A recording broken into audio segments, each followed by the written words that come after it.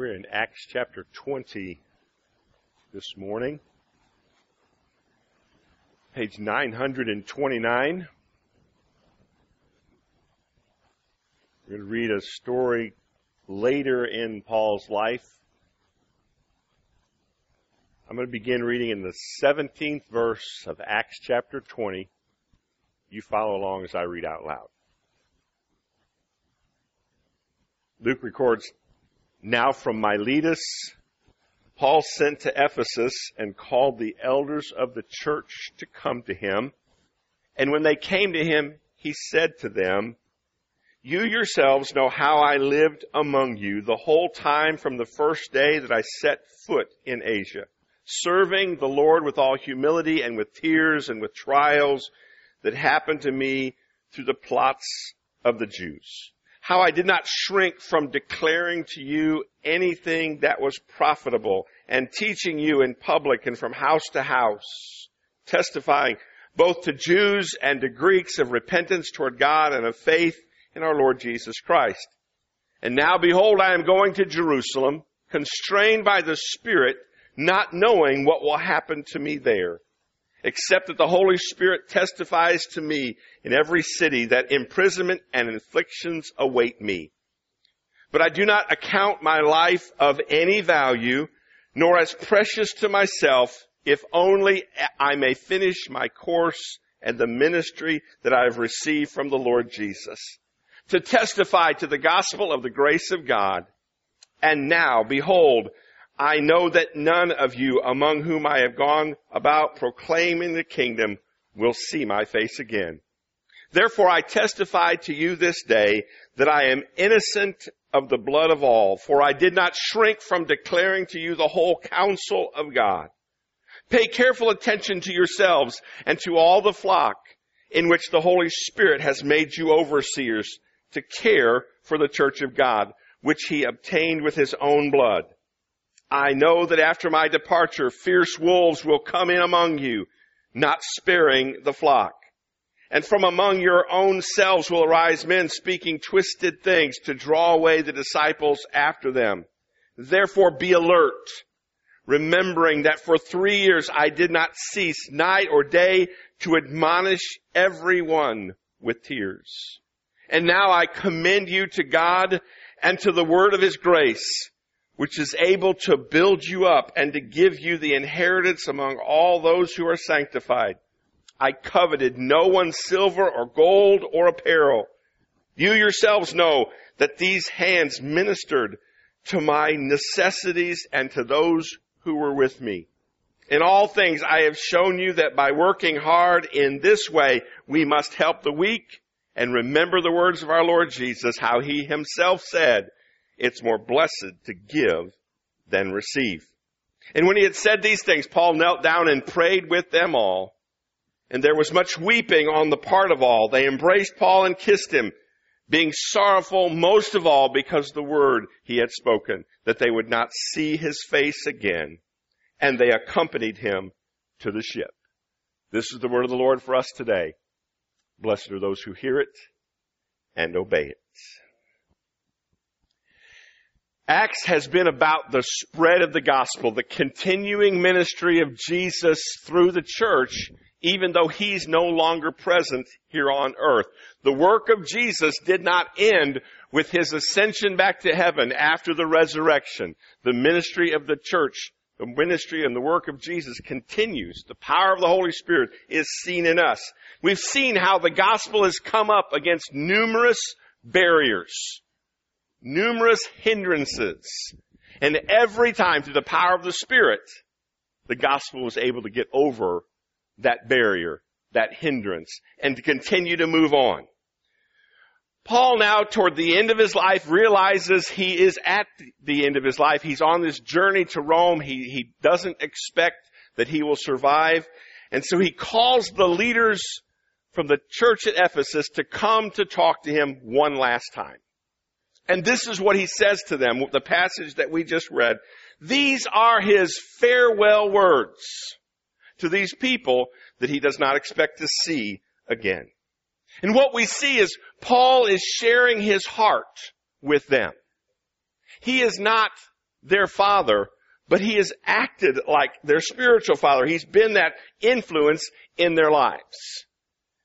This morning, since it's Father's Day, I'm going to be speaking to fathers. But as is usually the case, what I say to the dads can also be applied to moms. So ladies, you are welcome to listen in to what I say to the men. It's okay for your husband if he's sitting there beside you to give him one of those, nudges when I say something that you want him to pay special attention to. Try to not be so hard, though, that he yelps when you do it, all right? I'm probably going to say some things this morning that will upset you, at least make you uncomfortable. Good. If you don't feel uncomfortable at the end of this sermon, it's probably because you weren't paying attention. So pay attention. I'm going to be talking generically about our children and the influence that we have with them. But for many of us, we have transitioned from parent into grandparent. And God still expects us to be an influence in the lives of our children and our grandchildren. So even if you don't have children at home, you are still to be part of the process that God uses to affect their lives. It will be too cumbersome for me to just keep saying children and grandchildren. So when I say children, hear me saying both, children and grandchildren. What we're to do as parents, as grandparents, is to be part of the process of shaping our children. To some extent, to have an influence in how they turn out. It's true that many problems start at home. You want to argue that point today? How many children do we see having trouble today, and you can trace it directly back to the home where they started? That isn't always the case, but it often is true. When a 21-year-old man walks into a church and kills 9 people, we aren't going to blame his parents for what he did. We don't know what influence they had on this obviously troubled person. But we're also not going to go to the other extreme and say that these parents had no effect on their son either. In our hearts, we know that parents affect their children, that we influence them. We influence the direction that they go in life. If we didn't believe that, why do we try to affect them? Why do we try to influence them? Why do we push them in the right direction if we believe it doesn't matter? Because in our hearts we know it does. And since it's true that parents influence their children, we're going to look at this passage today with a particular view of trying to find out how Paul was influential in the lives of these people that he's talking to. Not as their physical father, their earthly father, but as a spiritual father. And we can learn from how he was influential in their lives. And the reason why Paul's words here are so important is because what Paul is saying is not just what he told them with his mouth, it's also what he told them with his life. His words had so much more weight because Paul practiced what he preached. Too many times as parents we talk a good game, but we don't live it. So we're going to spend less time talking about what you ought to say to your children. We're going to talk about this morning how you ought to be living, what you should be showing them with your life. Now, to judge the influence that you're having on your children, on your grandchildren, I'm going to ask you 6 questions this morning. You're like, oh my gosh, a 6-point sermon. We're never getting out of here. Trust me, it's not going to be that long. But I do want you to take your worship order and I want you to flip it over. I want you to write these 6 questions down. You're going to see why later in the service.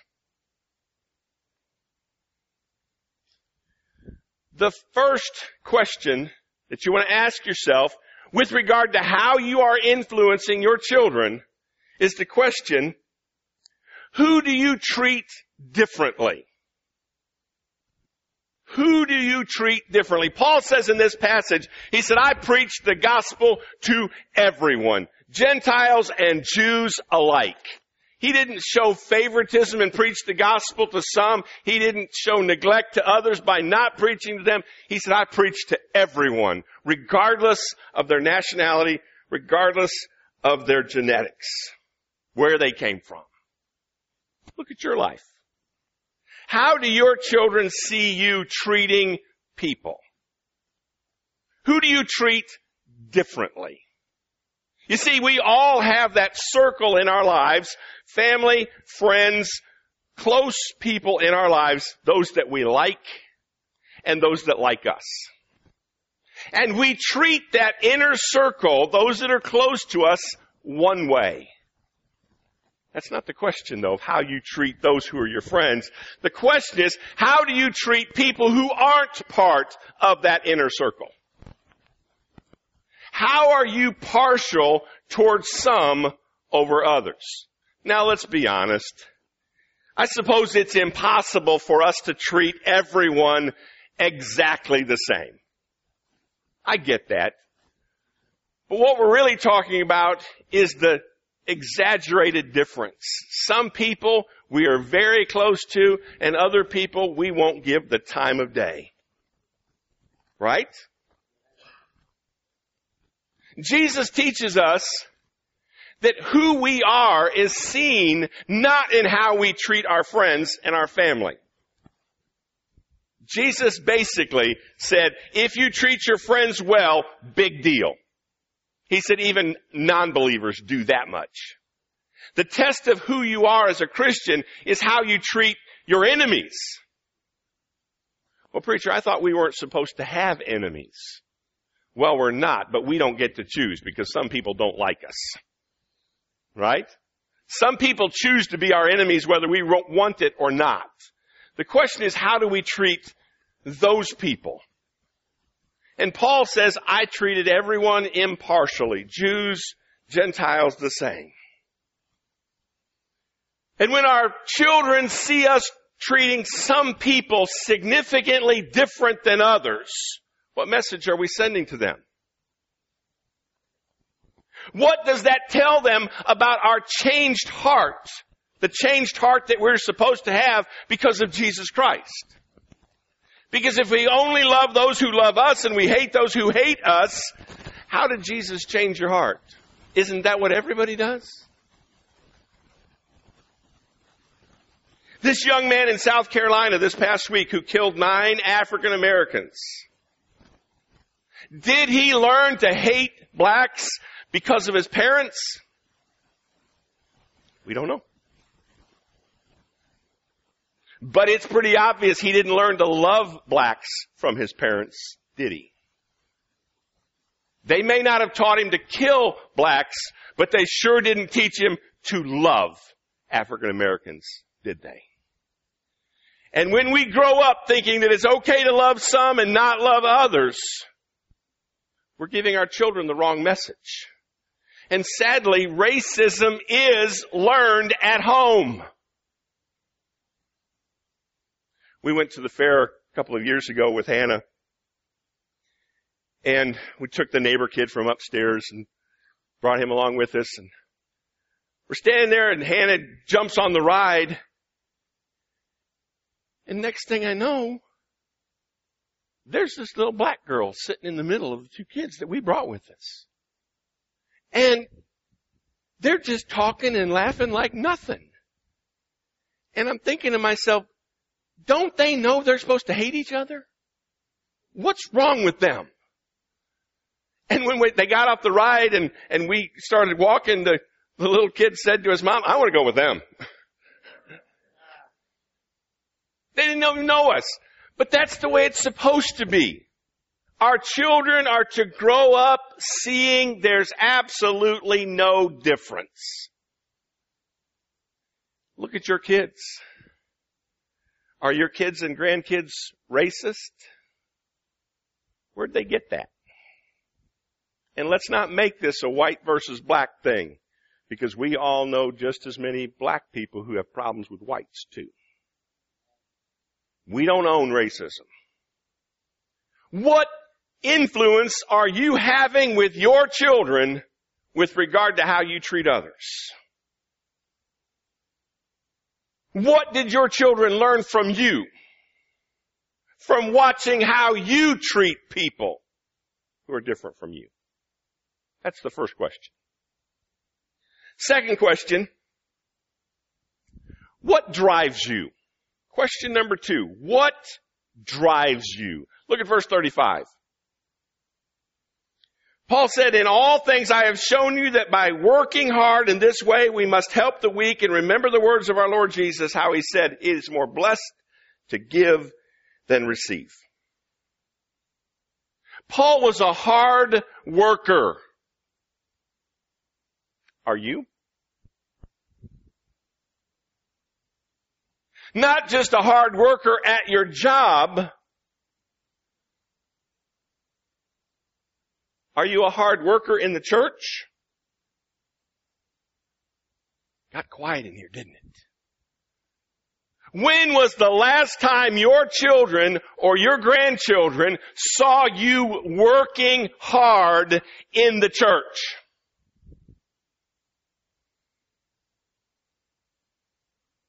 Do your children see you working in the church, or do they just see you attending church? Do your children see you working with others to get the work of Christ done, or do they see you sitting watching other people do the work? You see, what we work hard at reveals our heart, what we're passionate about. If you ask your children, what would they tell you your passions are? Would they say it's God? You see, we need to ask the question this morning, how far would the gospel have gotten in Paul's day if Paul had our level of commitment? And Paul even said, I want you to remember, I didn't covet any of your stuff. I worked hard to meet my necessities and the necessities of those around me. Paul wasn't just saying, I didn't want your stuff. He was also saying that he wasn't driven by a desire for more stuff. How many people do we know? Are you one of them? Who don't come to church regularly because, oh, preacher, I hear this so often. Oh, preacher, I can't come to church on Sundays. That's my only day to sleep in. Ever hear that one? And then the boss asks you on Friday or Saturday if you'd work on Sunday. Well, yeah. And you'll be at work on Sunday earlier than you would have had to come to church. But hey, right? There's money involved with that one. Do your children see that your driving passion in life is money? Stuff. What do your children see you working for? Working hard at? Do your children see that money isn't the most important motivator for you? Or the song we sang this morning about Christ being our all. Do your children see that? Or do they see you willing to jump at a moment's notice if you can make some cash? But when there's something to be done at the church, when it comes to serving the Lord, you've always got excuses. What do you work hard at in your life? You see, when your children see you being materialistic, don't be surprised when they are materialistic too. Look at verse 24. Paul said in verse 24, he said, I do not account my life of any value. I don't account my life as precious to myself. If only I may finish my course and the ministry that I've received from the Lord Jesus. Oh, that our children today could see their fathers with this kind of passion for the work of God. The way that we see this with Paul, that they could see that in us too. Too often our children hear us talk a good game, but they don't see us actually working very hard in the Lord's fields. They certainly don't see us working as hard for God as they see us working for money. Question 3. What do you cry about? Twice in this passage, Paul references the time that he was with those people weeping. What do you cry about? Do your children see you weeping over them and the choices that they're making? The direction that they're going? It's not just about sadness, though. What emotions do your children see you have? You see, it's not just what upsets us in a sad way, but what about what upsets you in an angry way? What do your children see you getting angry about? What about forgiveness, bitterness, resentments that we hold on to? When our children see us being petty and unforgiving, what are we teaching them? When you see your children being petty and unforgiving, are you sure they didn't learn that from you? Look at the wonderful Christian response that we're seeing from the people in South Carolina today. Amazing. I don't know if I could do that, but I do know that that's what we're supposed to do. Could you be standing there in front of a judge days after one of your loved ones was killed and say, I forgive you? You see, our heart is where the real person resides. We can put on masks that hide or try to hide what we care about. Or we can use words to cover up how we're feeling. But when we drill down into our hearts, inside the heart, that's the real deal. That's who we really are. Our emotions reveal what we care about. You see, we don't get upset about things we don't care about. We don't cry about things that we don't care about. When was the last time you cried about the Lord's work? When was the last time you were upset about the Lord's work not getting done? We have feelings, lots of feelings, but we're pretty apathetic, no feeling when it comes to the God stuff. We want things to be done, we just don't want to be the ones who done them. Let somebody else do it. What do you cry about? What upsets you? Question 4.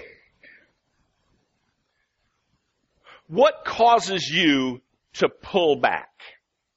Look at verse 27. Paul talked about how he didn't shrink. Twice in the passage he says, I didn't shrink back from telling you the truth. What causes you to pull back? Paul knew that he was saying things that people wouldn't like. He knew when he was telling Jews that they needed to commit their life to Christ, they needed to trust in this Messiah, he knew they weren't going to be happy. They were the ones primarily who were persecuting him. And yet every time Paul went to a new city, he would go right to the synagogue, right to the Jews. He didn't pull back. He didn't shrink back from speaking the truth. He didn't pull any punches. How many times are we guilty of biting our tongues around other people? We don't want to say anything that might rock the boat or upset them. So we won't tell them the truth about the gospel. We'll come into church and we'll say that we believe that anyone who doesn't commit his or her life to Jesus Christ will spend a godless eternity in hell. That's what we say we believe. But then we won't go out and tell people that. But how many times are we guilty of shrinking back from that truth, and we won't even share that with our children or our grandchildren? How many of your children know that you believe they're going to hell if they don't commit their life to Christ? That gets real, doesn't it, folks? We say we love our children. We say we love our grandchildren, but then we won't tell them the most important truth in life.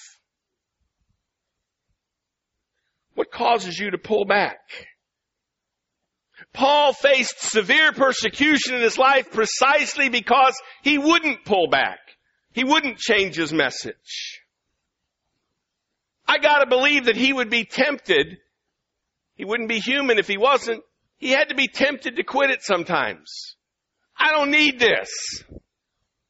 We're told one time that they drug him outside of the city and stoned him to the point where he was unconscious. They thought he was dead. Otherwise, they would have kept throwing the stones to make sure he was dead. They left him there thinking he was dead when he was really unconscious. And when he came to,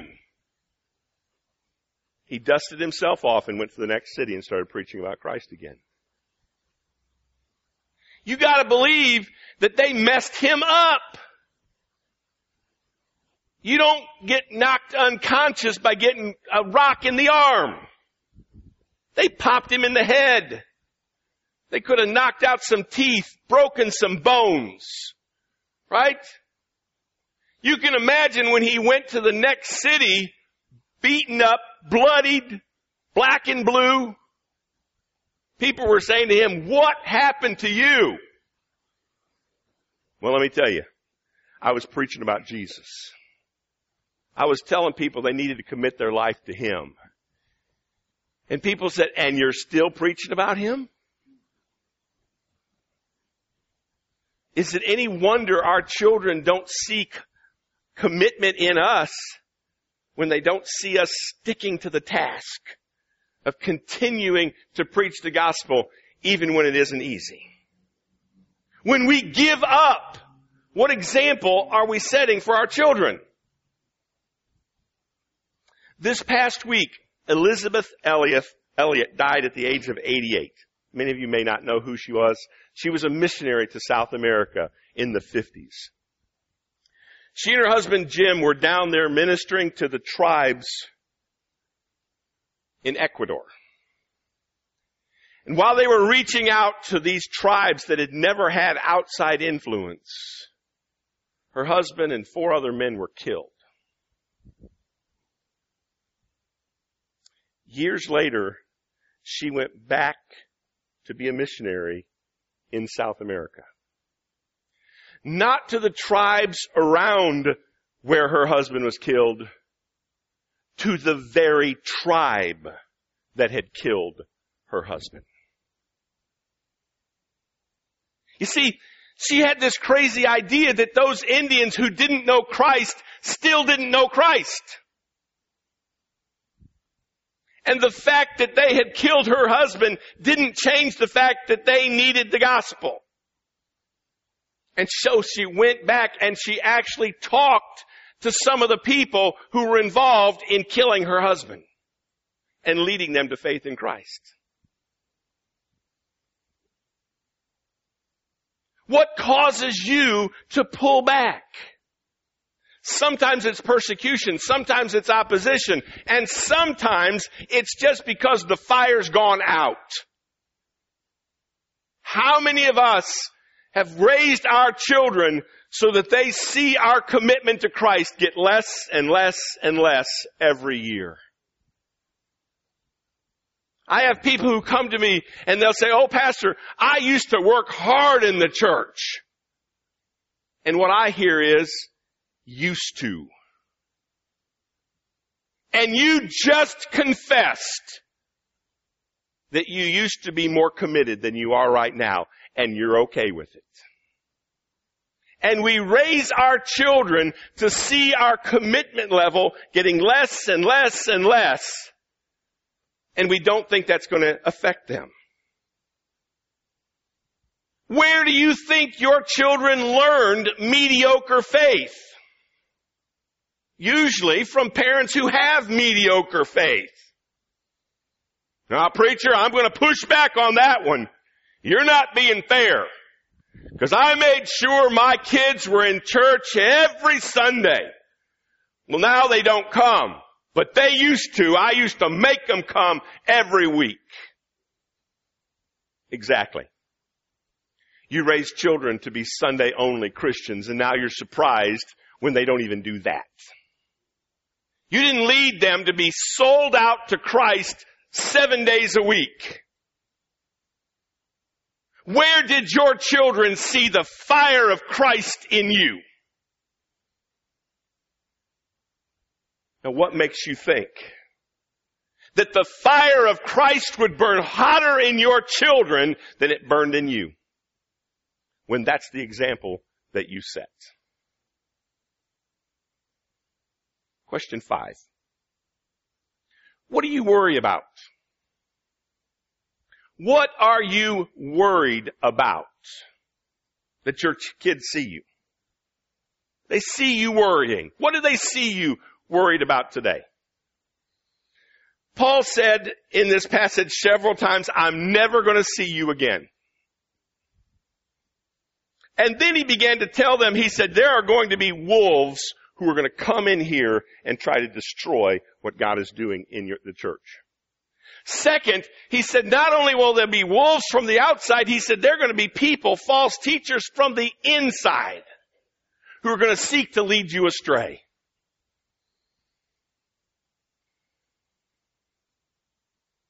Now, look at verse 32.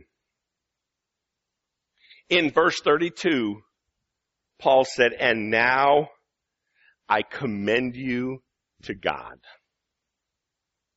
In the face of this vision that God had given him, the prophecy that there were going to be wolves from the outside and false teachers from the inside, Paul says, that's okay. I'm going to commend you to God. Not because he didn't care, but because he trusted God. How often do we give to our children the picture of us not trusting God? Because we're all worked up over things in our lives, in their lives. How many of us are worried about our children even today? Rather than commending them to God. Trusting God with our children. People, if we can't trust God with our children, what can we trust Him? We tell our children that we want them to have faith and trust in God, and then when it comes to them, we worry as if, oh no, what's going to happen to them? Well, nothing that God's not going to allow to happen. And God can take care of them just like God's taking care of you. Amen? How many of us did crazy things that God protected us from? Well, the same God that could protect you from your stupidness can protect your kids and grandkids from their stupidness. Not that we don't care, but when we testify to our children that we don't trust God by our worry, what are we saying? Our children make decisions. Some good, some not so good. But being in the hand of God is not a bad place to be. If our children hear us talking about trusting God, then they ought to see that in us as we live out that faith. Finally, number 6. Question 6, what are you willing to die for? Verse 24 again, Paul says, I do not account my life of any value, nor as precious to myself. Now I know most of us here as fathers, if not all of us here as fathers today, said, listen, I would die for my kids. Amen? I would die for my kids. And you know what? Good for you, you should. And thankfully, we won't be called, any of us probably, to ever see if that's true or not. The question, though, is not, will we die for our kids? The question for us today is, do our kids see us willing to die for Christ? How many of our children see in us a willingness to do whatever it takes to follow Christ? And if it costs me my life, then it costs me my life. How many of our children see that kind of dedication and commitment in us? Besides, you do realize that if your children don't see you living for Christ, what makes you think they're going to believe that you would die for Christ? Come on. These 6 questions that you've written down, we didn't have time to look at all of them in depth. You get the idea. Take this piece of paper home with these 6 questions jotted on them and spend some time in prayer. God, show me how I've been influencing my children in these 6 areas. If you're really serious about knowing how you're doing, ask one of your friends. Ask a couple of your friends. Shove the piece of paper in their hand and say, how would you answer those questions about me? Are you with me? Where do you see my passion? What am I willing to work hard for? What am I willing to die for? What am I worried about? Ask your friends. And then, if you're really brave, ask your kids. Ask your kids how they see those answers in your life.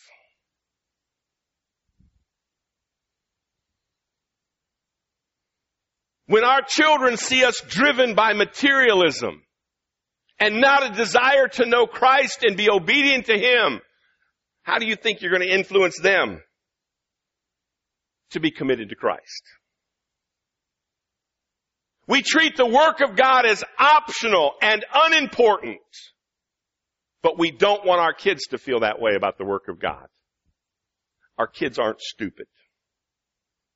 Do you want to be a good example to your children, to your grandchildren? Oh, preacher, of course I do. Well, it doesn't matter what you say in here. What matters is how you live out there, in front of your children, in front of your grandchildren. It's easy to say, oh, I want to be a good influence. I want to be a good example. Yeah, that's easy. But a prayer of commitment saying, God, make me a better example, does nothing if we're not willing to change how we live. Some of us sitting here today, though, have regrets as we look back. Oh, I wish I had been a better parent. I wish I had been a better influence. It's good to have those moments.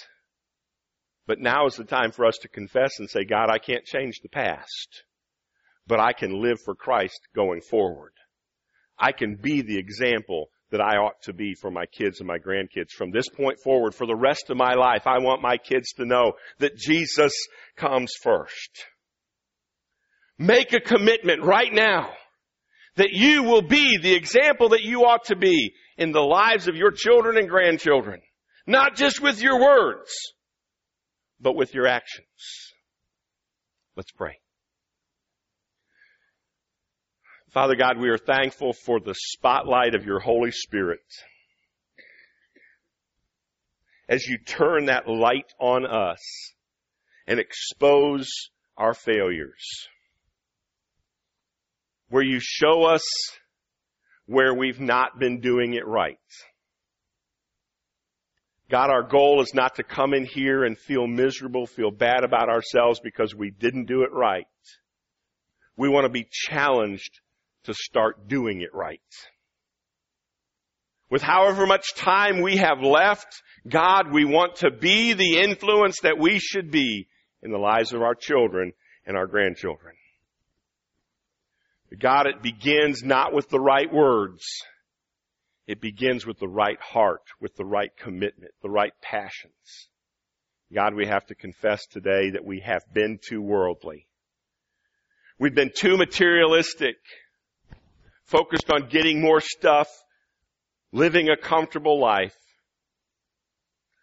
that we've forgotten that there are some eyes watching us, and they're picking up their values from our values. God, break our hearts so that we might be useful for you. Break our will so that we won't be so proud and go our own direction. And help us to be good examples of broken Christians who are obedient to Christ in everything. Bless us this week as we are faithful to you. We pray in Christ's name. Amen.